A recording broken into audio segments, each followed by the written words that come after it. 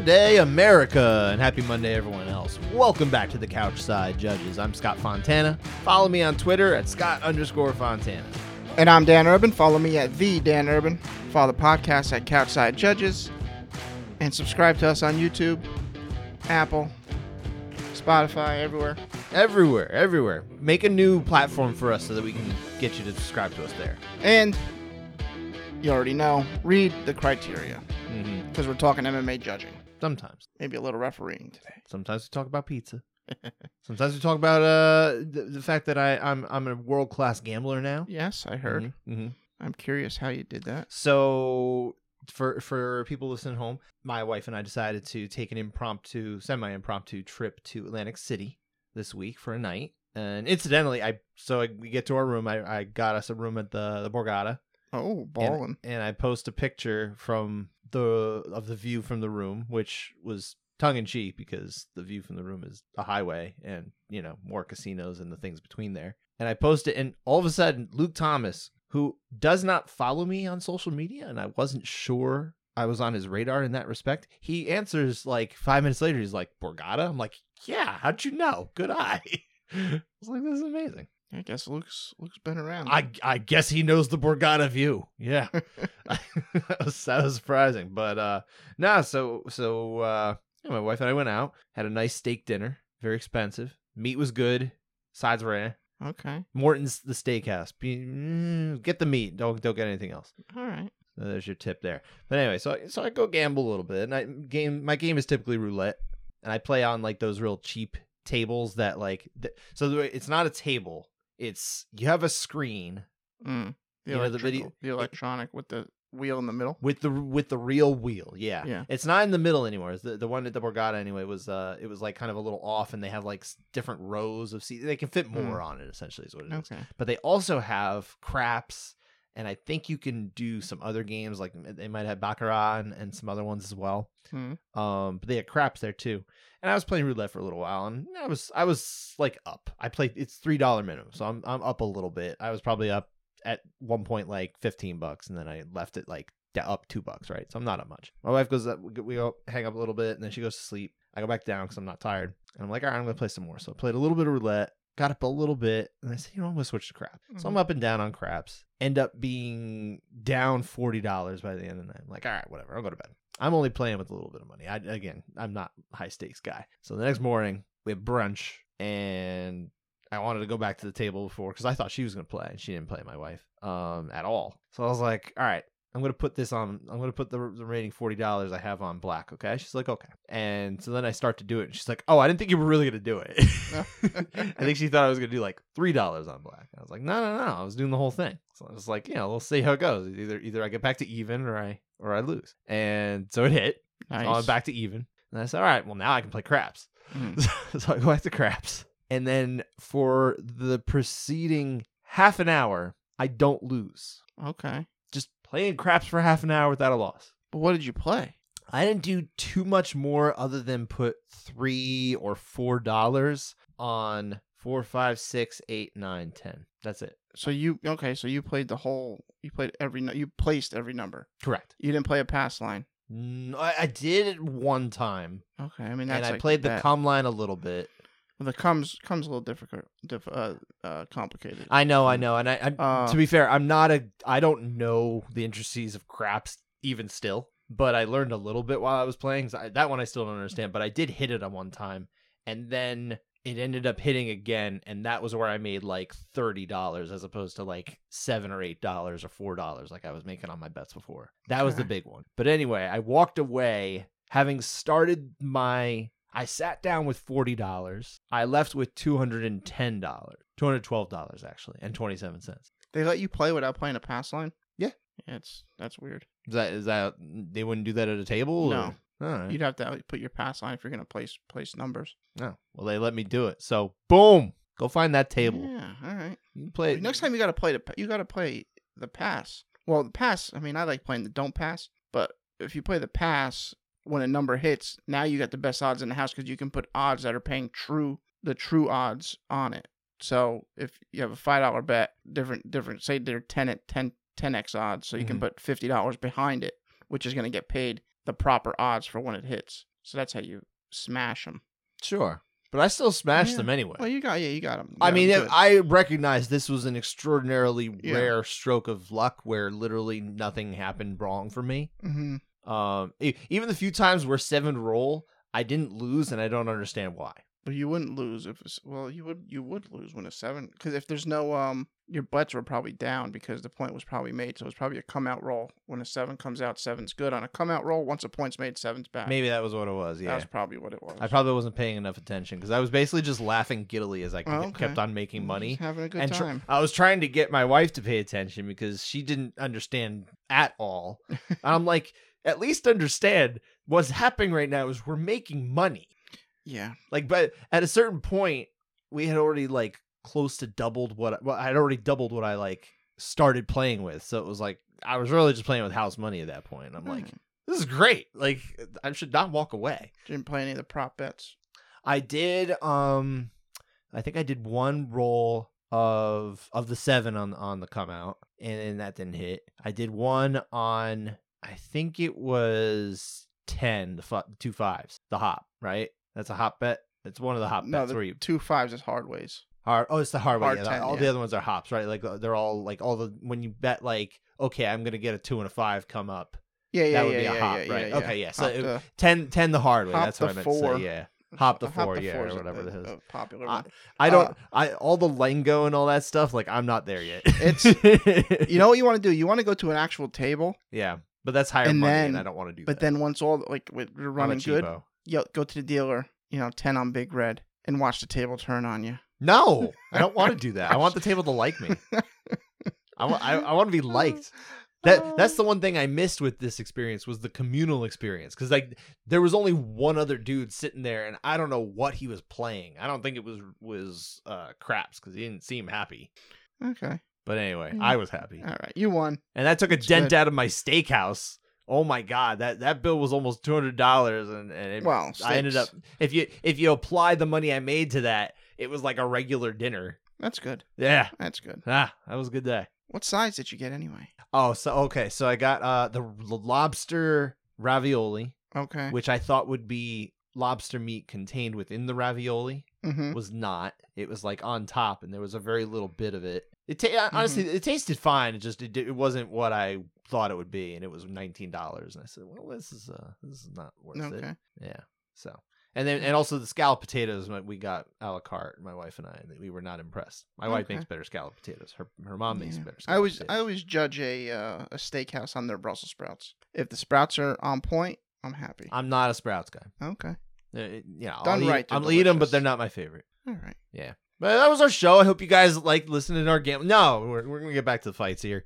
I think we got to dive into UFC Paris. Of course. Yeah, let's get into Paris. We let's start with kind of some of the bigger come-overs, right? What? Paris. Yeah. Yes. Paris. UFC Paris. Mm-hmm. Oui.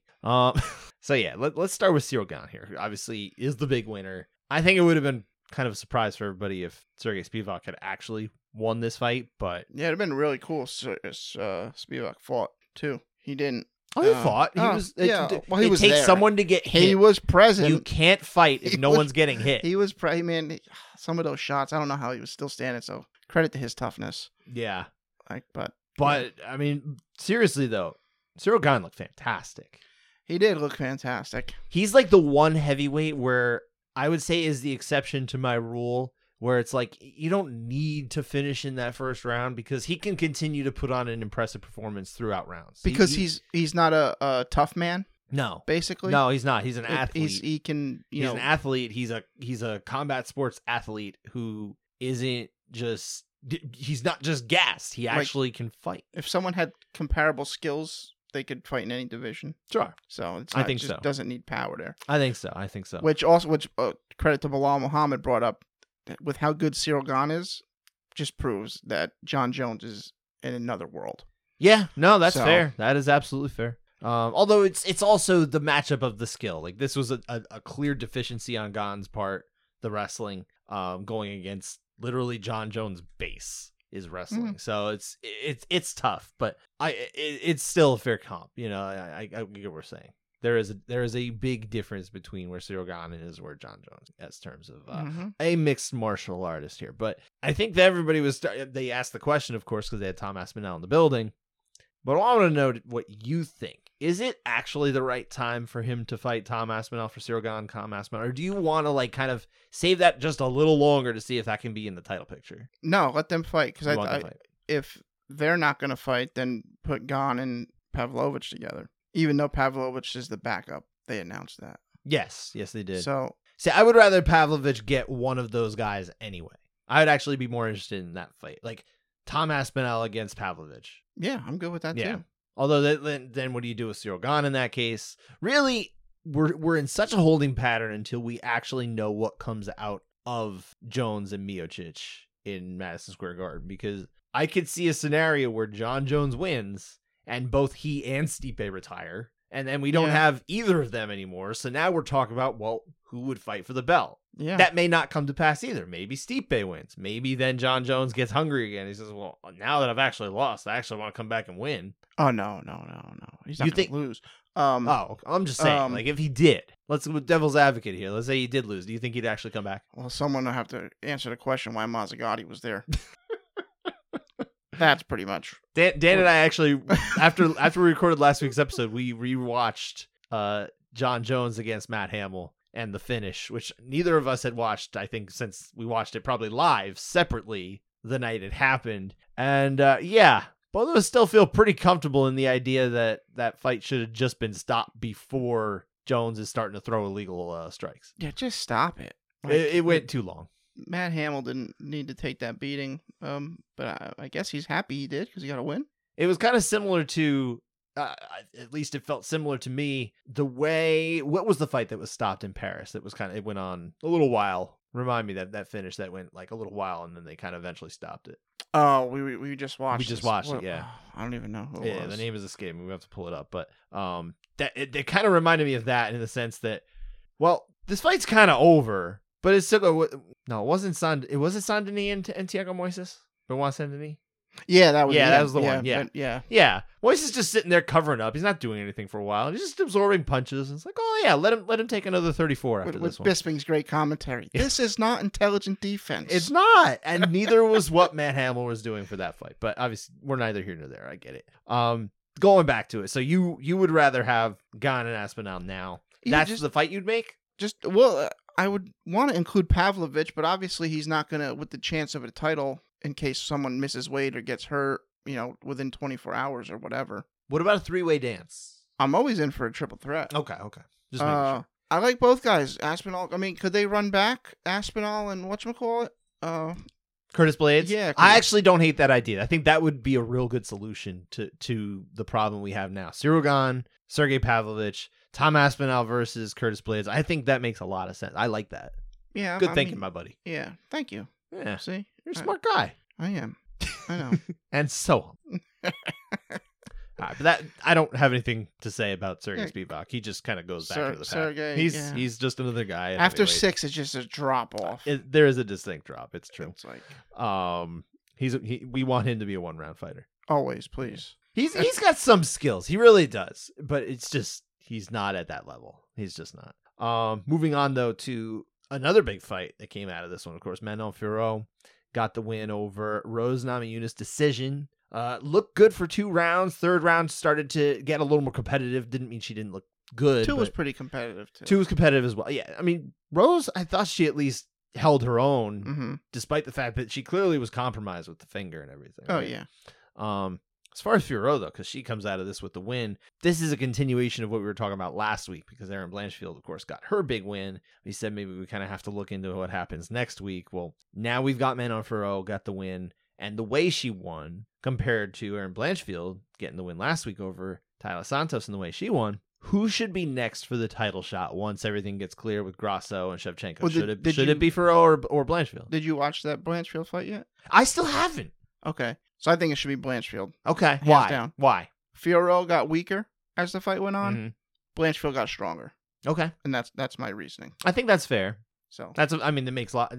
Like I said, I haven't watched Blanchfield's fight, but that does make sense. I know the scoring went that way anyway. So, Fiorot really she got very wild by the end of the fight too. Like her strikes were just like winging punches and arms. She's usually very disciplined. Mm-hmm. And that was the one thing I know she kind of started to like fall apart. I don't know if she got sucked into a different type of fight or she was just getting tired. I don't know, but she didn't look the same. And I look, it's a good win over a former 2-time champion. Rose Namajunas is a great of women's MMA for sure. But yeah, I think I just didn't think it was that special a performance, you know? And would you say that Blanchfield's performance was special? I wouldn't say it's special. No, okay. Just solid. Solid, okay. Yeah. More solid, though. You were more impressed with her performance against Santos. I was more impressed at how she got stronger as the fight went on. All right. Well, I could serve her well in a 5-round fight, too. With all aspects of the fight, too. Stand-up, ground game, clinch. She just got better as it went on. Farod did pretty well keeping the fight up. So, yeah. She kept it where she wanted to. Give her credit to that. I thought Rose she's smaller, no question. I mean, that stupid cut from the headbutt, or the clash of heads, not headbutt, I guess kind of puts a damper on things, because then they could have probably done Blanchfield versus Ciryl, to iron it out, since they haven't even had... No, you don't want to do that, because then what do you do with the shot after that? You don't need to do that. You can give one, then the other. It's okay. Yeah, I just don't like everyone having to wait. You don't have to wait that long. Yeah, with titles you do. Some women don't fight that often. There's a championship fight in 2 weeks. I know. After that fight, how long are they going to have to wait? I don't know. Depends on who's defending. 4 or 5 months, and then after that fight, now the person's got to wait again. But at least they're on the right timeline. Sure. They're not on like a strange timeline. That's where you start to say, okay, that sucks. But at least now they're both fighting in the same, if not the same month, within the same 3 or 4 week period. They're on the same timeline. This works. I like Josh Barnett's style. Which is? One-night tournaments, stomps, knees to downed opponents, soccer kicks. Yeah. Let's just go. Let's bring it back to 1990, whatever. Yeah, they don't do that, though. That doesn't actually happen. They don't do it. No. They don't, but they should. Yeah. Maybe not the one-night tournaments, but fight more often. Let's just fight more. There's a lot of potential for disaster with one-night tournaments in the modern mixed martial arts like mentality. Yeah, there's only certain people who I think would like go through that and be like, yeah, I'll keep fighting in it. Like it'll actually work out instead of them being like beat to heck. It wouldn't happen. Tough man. It doesn't work anymore. And you'll get your tough man competitions. It doesn't work anymore. Just a bunch of heavyweights. God, no, please. What about Rose, though? Rose is in kind of a weird spot. She says she's done at 115. She's not going down anymore. When I spoke to her, she was saying she, really just has gotten bigger as a person and isn't really interested in that weight cut either. So there's a lot of that, too. She's at 125. She didn't look terrible. No. She didn't win, but she was competitive and started to gain steam as the fight went on. And she's someone who's accustomed to 5-round fights. Imagine if we had 2 more rounds of that. I don't know. More goes on to what we discussed last week. There's got to be more 5-round fights. It just has to. Nah, I mean, I'm with you too. So this realistically could have been another 5-round main event somewhere. Yeah. Yeah, she looked all right. The thing is, does she want to keep fighting? Like sometimes she goes into these spurts where she's like, not really sure I want to keep fighting. She does, absolutely. And she admits that too. Like, she knows that she's kind of wishy-washy. I don't know if it's wishy-washy, but she just kind of like gets in her own head and can't get herself to do like that type of thing, So, but she seems like she's there. I don't think she put on like an odd performance. I think she just wasn't good enough on this particular night to win. Yeah. Whatever the finger played in that, the injured finger, who knows? But I guess the question would be, can she get to a title shot at 125? Or do you think this like kind of, you're starting to write her off at 125 and say, okay, maybe she's just like another high level, like, I mean, I don't want to write her off, there. But it's going to be tough. She's not getting back to now. But she does have the star power, and she didn't look that bad in the fight. She just didn't win, like we said. Sure. Who's to say maybe she doesn't get another fight in there? And what if she here? Let's make a devil's advocate here. What if she was to fight? Let's say Alexa Grasso loses. Just devil's advocate in this scenario. She loses, and they say, "Hey, why don't we do Alexa Grasso against Rose Namajunas?" And Rose wins. Where does that put her? Is she that far off at that point? No, obviously not. No. Yeah. So I can see it. She can. Maybe she can get there. I think she got. Will she do it? That's the question, obviously. But I think I wouldn't rule it out. I think there are reasons the UFC would like to put her in. I think she's popular. I think people like her. Sure. She's a familiar face that they can put in a main event if they wanted to. Again, they probably should have here. Doesn't even have to be. They just got to not in France, but in general. They just have to, make it normal that there's going to be multiple 5-round fights on cards. That would be nice. Like it's way too rare still. Like it was nice that they did it like a handful of times, but it's like they're so arbitrary. Like Diaz Edwards was the first one, right? Mm-hmm. And we don't have that great Nate finish if they just kept that 3 rounds. Burns and Bilal Muhammad, that was 5 rounds. That was right here in Newark. Yeah, that was awesome. Awesome performance by Bilal looked good. Yeah. They just got to make it more often. I would like to see that more. Fewer fights, more 5-rounders. Shrink your roster. That's what you want. Listen, I had this thought before. It's like we're gonna be talking about Jocelyn Edwards in another split round. And it's like if you're not ranked and you're in all these close fights all the time, you just don't have it. Sorry, you just don't have it. Back in the day when you were coming up, you murdered people and you just quickly rose the rankings. Like these close unranked fights, it's like you're not going to do anything if you ever, fought someone in the rankings. It's just it's a tough truth. Well, back in the day, we had the axe murderer and we had the natural born killer. So we did have people actually murdering people. Yeah, that day has passed, my friend. It's long gone. It is long gone.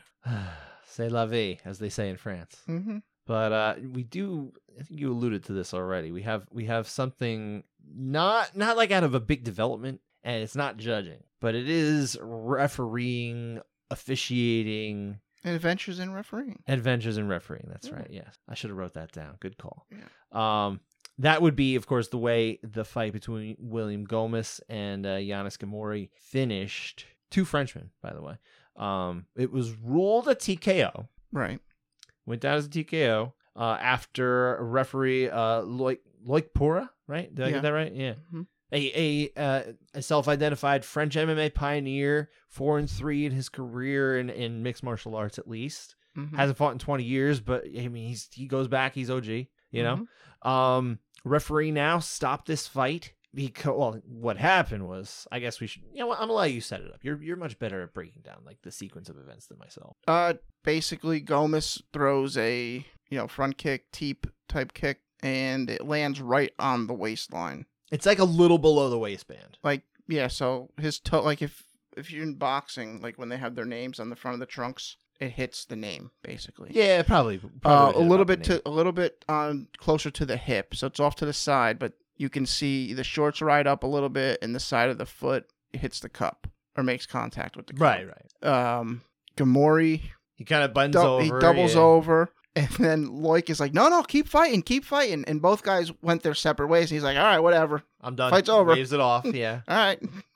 Guess we're done here. Mm-hmm. And then as they show us all the slow motion replays, and it's like, yeah, the toes land legal, but the rest of the foot doesn't. It lands on the cup a little bit. Mm-hmm. So by rule, that is a low blow. Shouldn't have been stopped. My hope is that there's something that they can do here to maybe go no contest route retroactively. It's different. I mean, they're in France. The French have a commission. I don't know how involved the UFC gets with that because sometimes they will assist, especially with newer commissions. Here's my thing. I understand Loic waved it off, said it's over. It was a legal strike. There was a replay official who said it was low. Yeah. If Loic was hit low, he still has 5 minutes to use whatever. I don't understand why you can't just restart. I think what happened was because it's already waved off that's like the end. But why? Why? Why can't it be reversed at that point? Exactly. What? I think what happens is you get the wheels in motion and then corners start doing different things. The other corner is able to give their fighter water. They're able to do all this other stuff that you would not be able to do in the event that it was actually paused for just the foul. It does change the dynamic. You can fix that. How do you fix it? Any questionable, like wave it off and there's just the dispute, just instant. Just stop. Corner, no coaching, neutral corner. You go here. Let's go to replay. Well, it should have been handled a little differently here. Yeah, obviously we had a situation where the fighter seemed to think he was hit low. Now, obviously the referee didn't see it that way, right? But maybe in such scenarios we can err on the side of caution, knowing we have a replay official. go to said replay official. Let them sort it out for you. We don't need to figure that out. We've got a situation where neither fighter wants to engage at this moment. Mm-hmm. So let's sort it out. Yeah, I think it just wasn't handled in the best way, unfortunately. I'm not as familiar with Loic Porras as a referee. I only know the little bit I shared about his MMA career because I Googled him real quick today. I don't want to say anything negative about him as an official. These things can happen. These things happen in MMA. But it's just like they don't have to recreate a position. They're both standing. They can treat it like a normal low blow. And I understand what you're saying. Yeah, it does change. The fighter, now he's in his corner. The corner's coach, and he's giving him water. Blah, blah, blah, blah, blah. It's not even coaching. They're done. They've moved on. Just the fight is waved. I know. Just stop. Pause for a minute. But they stopped before. That's the problem. Like once you've gone, there's a point of no return. There's also should be. I mean, every major sport has manager initiated replay. Mm-hmm. Like, well, why not us? But also, when they call off a game, when they say a game is over, they don't bring the game back. Yes, they do. If it was the third out of the ninth inning, and then they get overturned, it's like, no, come on back. Yeah, but they call teams back out from the dugout. It's a little different in baseball because there's no clock. But you know where the clock stopped, though. Clock stopped. We could probably talk in circles about this one all day. But I think the point would be, at least for me, is that it probably could have been handled a little better, a little cleaner. Hopefully, and there could be things in place that helps handle it better. I agree. But again, I don't know what you can do once the fight is actually waved off. I think it's really incumbent on the referee to just kind of feels kind of arbitrary. Use their heads up and say, hey, we've got a replay official. Why don't we just defer to this person? Give me a little more information. He's the sole arbiter, as John Gooden mentioned on the broadcast, and that is true. Yeah. Sole arbiter, but the sole arbiter can also lean. I got a problem with that too. All right, what do you got? I'm not going to get into it. He's the sole arbiter. He makes all the decisions. There's no checks, no balances. What are we doing? Well, that's what I got a little issue. There are checks and balances. That's that's when they go over things after the fights. That we never hear about. The fight. Yeah. All right. That are always behind closed doors. Sure. Mm-hmm. Well, in some states and in some commissions, yeah. But in very special circumstances, and not always. Anyway, I think that's probably all we had to start it off. I think we can get to the rounds. We don't have too many rounds, because for our unanimity report here, 16 out of 19 rounds were scored unanimously among the judges. 84.2%, nice percentage. There are no 8-9 splits, so we're only talking about winners today. No 8-9 splits, yeah. No 8-9 splits. We've got 3 rounds to discuss, and none of them were like pivotal in terms of determining the outcome of the fight. But I think we have to start with Losa, right? Ange Losa. Getting the win over Reese McKee. Very popular over in Europe and the UK. But he did lose this one. 29-28 twice for Losa and a 30-27. So we're split on round 3. We already know going into this, well, people with scorecards know that Losa is bound to win this, barring, a reversal of fortune, right? Let's talk about round 3. Yeah, round 3. We shouldn't be talking about round 3, but we are. We are. In the beginning of the round, it's pretty clear it's Losa. Takes him down. He lands some ground and pound, an elbow here, a couple punches here and there. It's clear he's winning. On the feet, McKee is doing a little bit better than he has been in the previous rounds. After this point, he gets after and then all of a sudden, McKee is just hurt. Like he gets hit with a punch and he dives in for a takedown. It looks kind of sloppy, like almost desperate a little bit on his knees. Works to his feet, and then McKee just throws him, and he's got no balance whatsoever. He's all over the place, and McKee just starts teeing off on him. Good shots. You can tell he's hurt for like the final 40 seconds of the round. This is an easy call, McKee. I think it's crazy to score this one for Losa. The only effective offense that reaches a high degree in this round comes from McKee. The bar that if you imagine like a bar graph of like damage accrued, I would think that Losa gets to I don't know, maybe like an inch or 2 off the ground, and then you've got McKee that's probably double that or more. And all of his offense did come in. Yeah, what was the last minute or so? Yeah. It's obvious to me that this is a McKee round based on everything we talk about on this show, and we have been talking about on this show for years now. And the only thing that I can imagine that if they tried to make the argument for, and this is a faulty argument because it doesn't really fly with modern judging, if Krzysztof Chapui, the judge who gave this one to Losa, said to himself, well, the majority of the round was in the grappling phase, and Losa was winning while it was down there, then I guess that's what you do. But that's beyond flawed. It makes no sense in 2023 to do it that way. So I'm speculating. I have no idea what this official was thinking to give this round to Losa. But if I'm trying to apply some form of logic, that's how I got there. Because I can't think of any other reason. There's no justification to give this round to Losa instead of McKee. There's not. Yeah. Thank God it didn't matter. Yes, yeah, like we said, it really did not make a difference. But this is a bad score. And this isn't like a situation where it's like, oh, you just missed one punch or something like that. I could see how that turned the round. He was in a bad way for a whole minute. And the whole last minute, too. And the gall of any fighter, whoever sits there and says, or any coach or anybody who sits there and says, give him a late takedown, maybe to sway the round. This whole thing happened in the last minute. If that didn't sway the round, your little takedown's not going to do anything. Just give up on that notion. I mean, at one point, McKee's got his back turned. He's jogging away while he's eting punches. Yeah, he was not competitive for a little while in this round. Just really strange. He wasn't like the degree of damage. Like it really didn't reach any like degree where I would even think of like a 10-8.5 or something like that. It just was clear to me. Just a clear round. It's so clear because nothing that happens before that final minute says to you, well, Losa's got this locked up. It's going to be hard for McKee to take it back. Well, he was definitely ahead. Yes. But not by a lot. Not by a high degree. That's my point. Like, there's a very clearable bar that Losa is ahead at. And it gets surpassed in a big way. And it's very disappointing to see a score like this. And unfortunately, too, this is the same judge we were talking about from last year, who scored a 10-10, excuse me, right? Scored a 10-10 in William Gomez versus Jarno Aarons. William Gomez is in the center of all this stuff, man. I think it's him.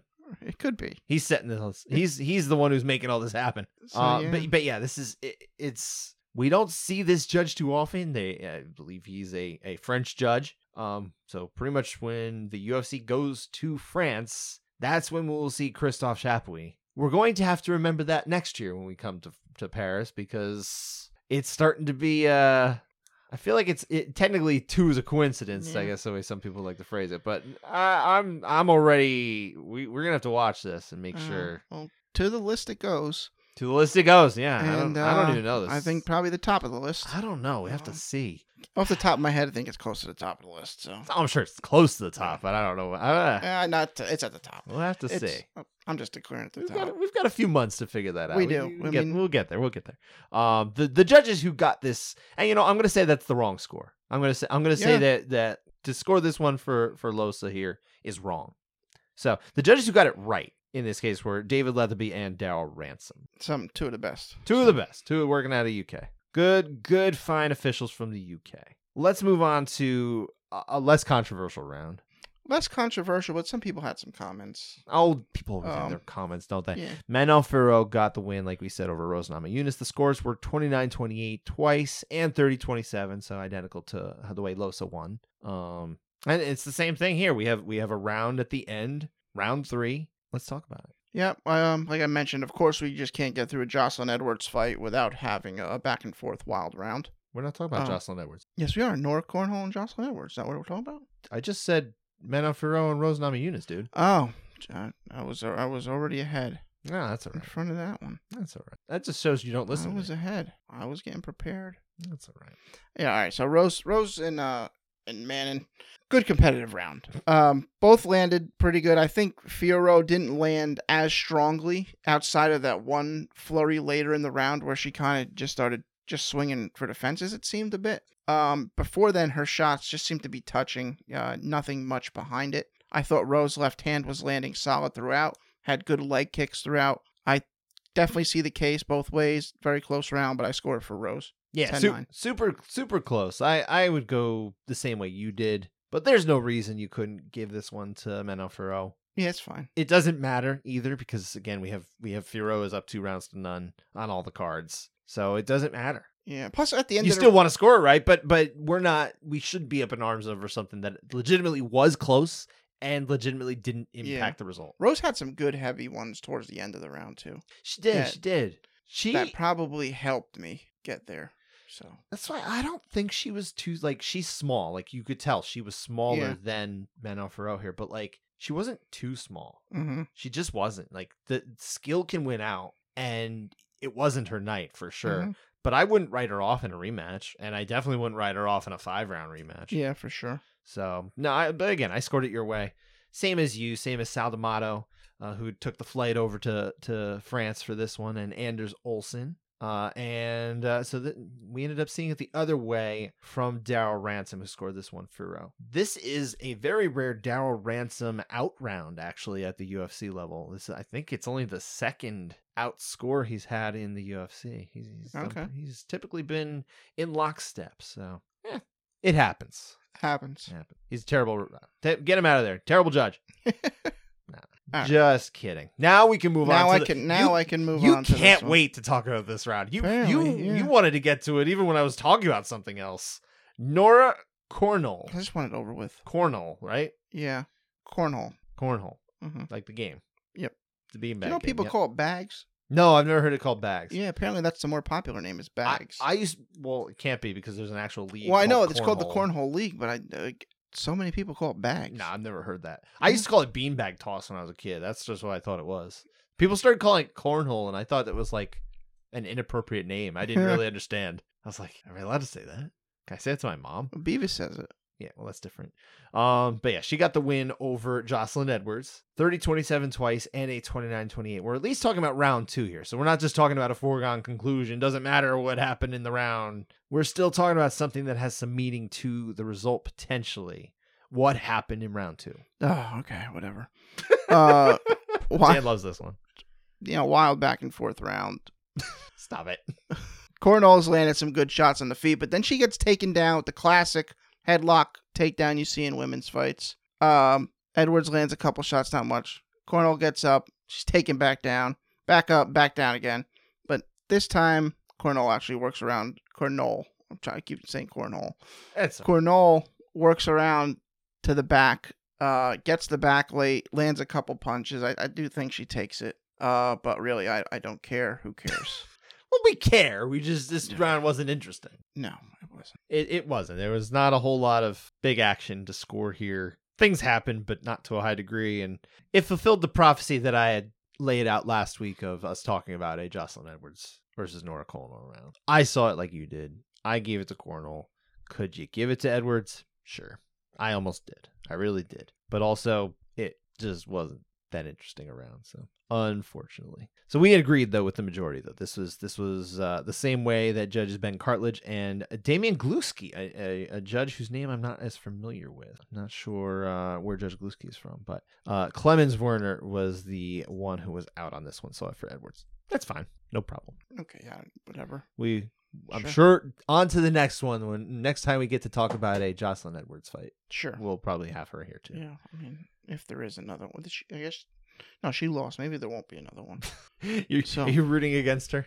I am. All right. I'm not rooting against her. I'm just win clear. No, that's or lose fair. clear. That's fair. She is in way too many rounds where there's not distinctive action happening, and it's obviously hurting her career because she's in these fights that may not go her way. Put more of a stamp on it. Mm-hmm. I mean, it's easier said than done. I'm just sitting here, right? I'm keyboard warrior practically in that sense, but it's just the way things get done. That's when we watch other fighters. That's how they do it. That's the point I'm making.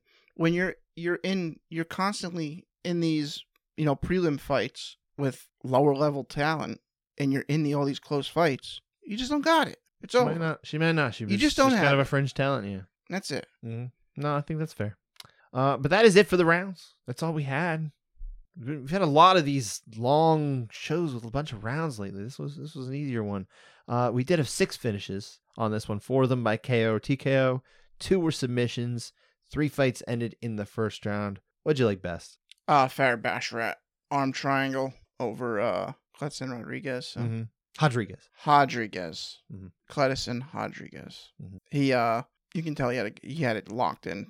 Once he passes, it's like almost an instant tap. And Rodriguez sitting there saying, "Yes, I admit that this will kill me if you don't get off this." Yeah, this will kill me. I will succeed. What is it? I will concede the round to you. Let's restart round 2. That's right. Yes, the crazy idea from whoever it was that was talking to us on social media. I can't even remember anymore. I forget, but it drives me nuts. I know you've not let that one go. Yeah, I'm not gonna. For me though, my favorite was definitely Ciryl Gane. He really, like, the overall performance for sure, but like even at the end, like the killer instinct comes out and he's just pouring it on. He was patient for a while, but he knew at the end, he's like, okay, this guy can't take it anymore, so I'm going to unleash. That one shot where Spivac is covered up and he's like, and he just like Hulk smashes him in the face through the guard. And it's like, yeah, okay, Ciryl Gane's pretty angry right now. He's over this fight. He wants to get out of here. Yeah, he wanted to put a stamp on it for his fellow Frenchmen. I understand. You got to put on a show for the fans at home, and they like him. They're big fans. I mean, the French crowd really came out for their guys and their gals. Yeah, they were lively from the start. That's the one thing I wish the Vegas crowd, all these comp tickets that sit on the floor don't show up till 11:30 for the final 2 fights of the night. It drives me nuts. My understanding from talking to people I know in media is that Las Vegas really doesn't care that much. They just don't. The locals? There are some who certainly do, but it's not as much like I think Dana White used to refer to them as kind of like, oh, we're Las Vegas's home team, and I don't think they see it like that. At least the people who live in Vegas. So since fights are there so often, it's just like, oh, there's fights tonight. You want to go watch the fights? Whereas it's in France, it's once a year, and they get amped up for it.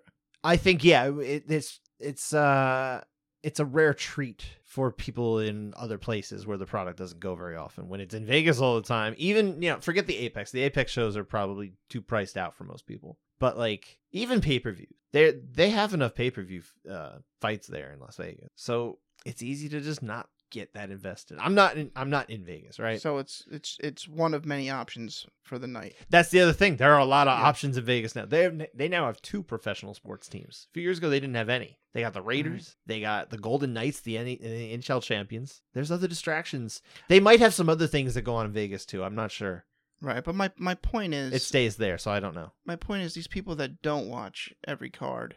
Or there's people that do watch every card that go to, but they watch from home. That love these fights that in Vegas, and they're there. Maybe they're all the way in the upper deck. Sure, that's what they can afford. There are certainly fans like that. So why can't they sit down there until the person you gave free tickets to shows up? Yeah, it's a good question. I think the UFC would be better off doing that, but also they got your money anyway. It doesn't really matter. It's just annoying. They just don't care. They had your money. They don't need to do anything more for you. Because I'm going to hate at UFC 300 when Jim Miller's fighting there and there's going to be no one on the floor seats. It's going to drive me insane. I think people might show up earlier for a big show like that, but we'll see. I've been wrong I don't before. have faith. Yeah, you're probably right too.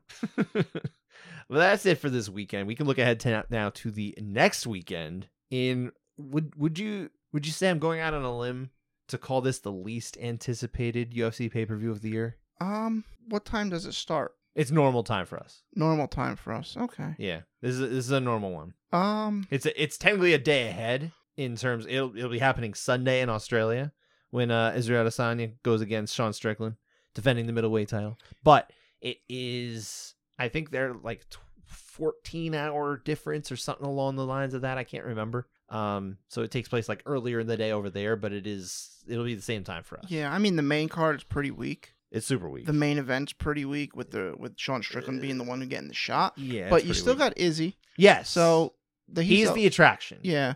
But is it enough to say I want to watch Israel Adesanya go against an inferior title challenger? I mean, if you just I do think he is an inferior title challenger because let's face it, he didn't beat anybody of note in his last 2 fights. Like Nasruddin Imavov was the better win than over Abas. Yeah. Magomedov, he was totally unheralded.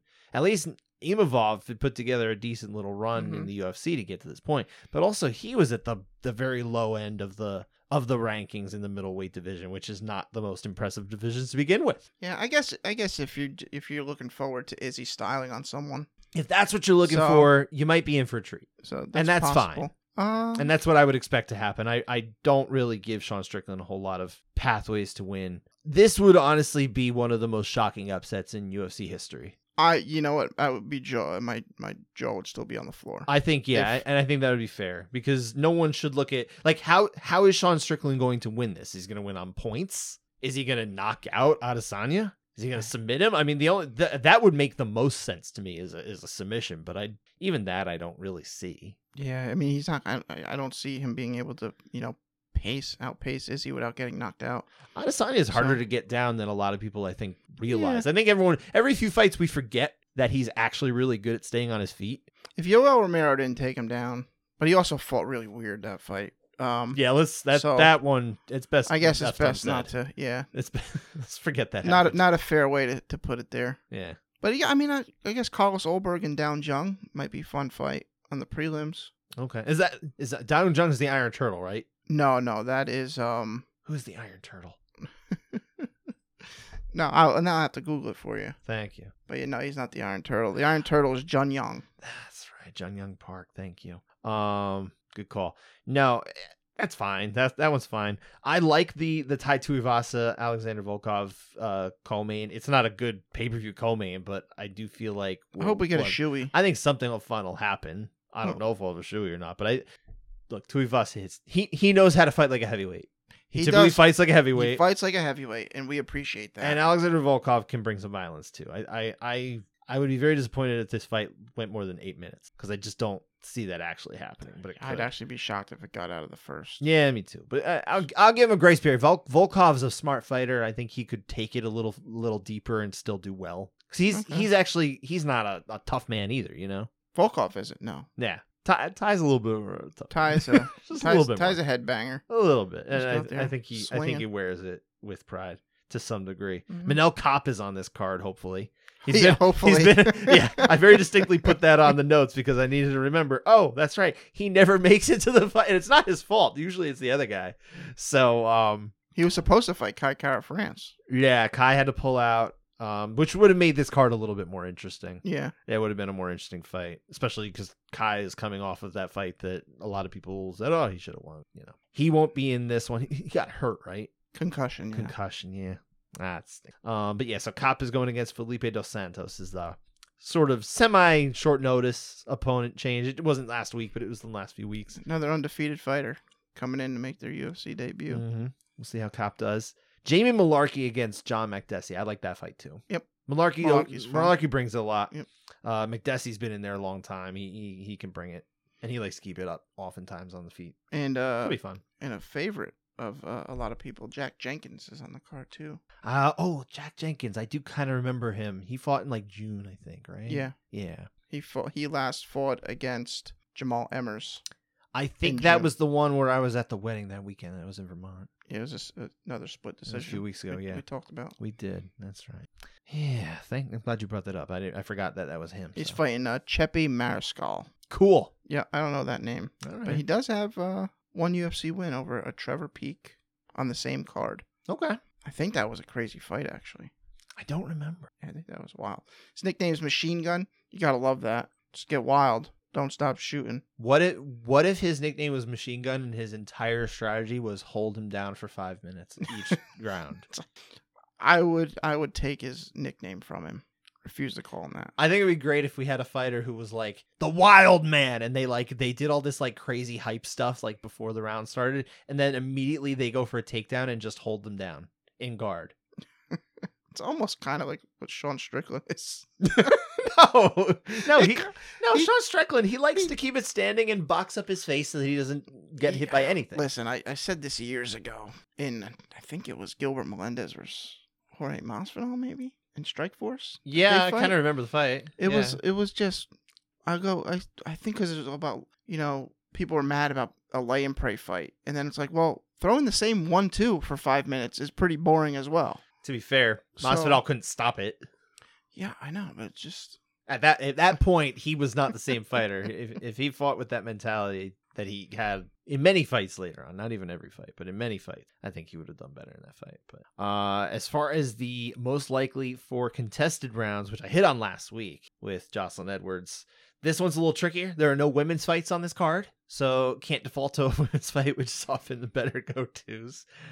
So I did go with a heavyweight fight. Justin Tafa going against Austin Lane. I feel like I'm just trying to will this into a first round finish. Okay. That's what I'm really trying to do. That's fair. So the worst case scenario is this is... Well, no, there's really no worst case scenario. We get a finish or we have to talk about a round. Although it could be a terrible round. The worst case scenario is all 3 rounds that we have to talk about. That's the worst. So I'm like extra right. I don't want to be extra right. I'm going to put my prediction. We're going to be talking about Blood Diamond and Charlie Radke. For contested rounds? For contested rounds. Okay. Okay. Got a debut fighter. Michael Mathetha? Yeah. 3-2 MMA fighter. Mm-hmm. That's what I'm thinking. No, I'm thinking that one's going to be a finish. An early finish. Hopefully. Killer be killed kind of deal. It's not going to go long. I don't want to say this because it might, You're trying come to you don't want to jinx it? I don't want to jinx it. But if we get another Izzy fight where he kind of fights weird, maybe. Another one we're talking about, like what he did with Yoel. That we might for contested rounds. I see what you're saying. Hopefully not. Hopefully not. Let's knock wood on that one, right? All right, that does it. We'll be back again to discuss UFC 293 on Monday. Monday. Yeah. Why did I get the days confused? I don't know why. Yeah, we usually do that. Yeah. We've had some kind of ups and downs lately because of travels and things in the last couple of months, but I think we're kind of back to regulated. Back to Mondays. Yeah. All right. Thanks for listening. Take care, everyone.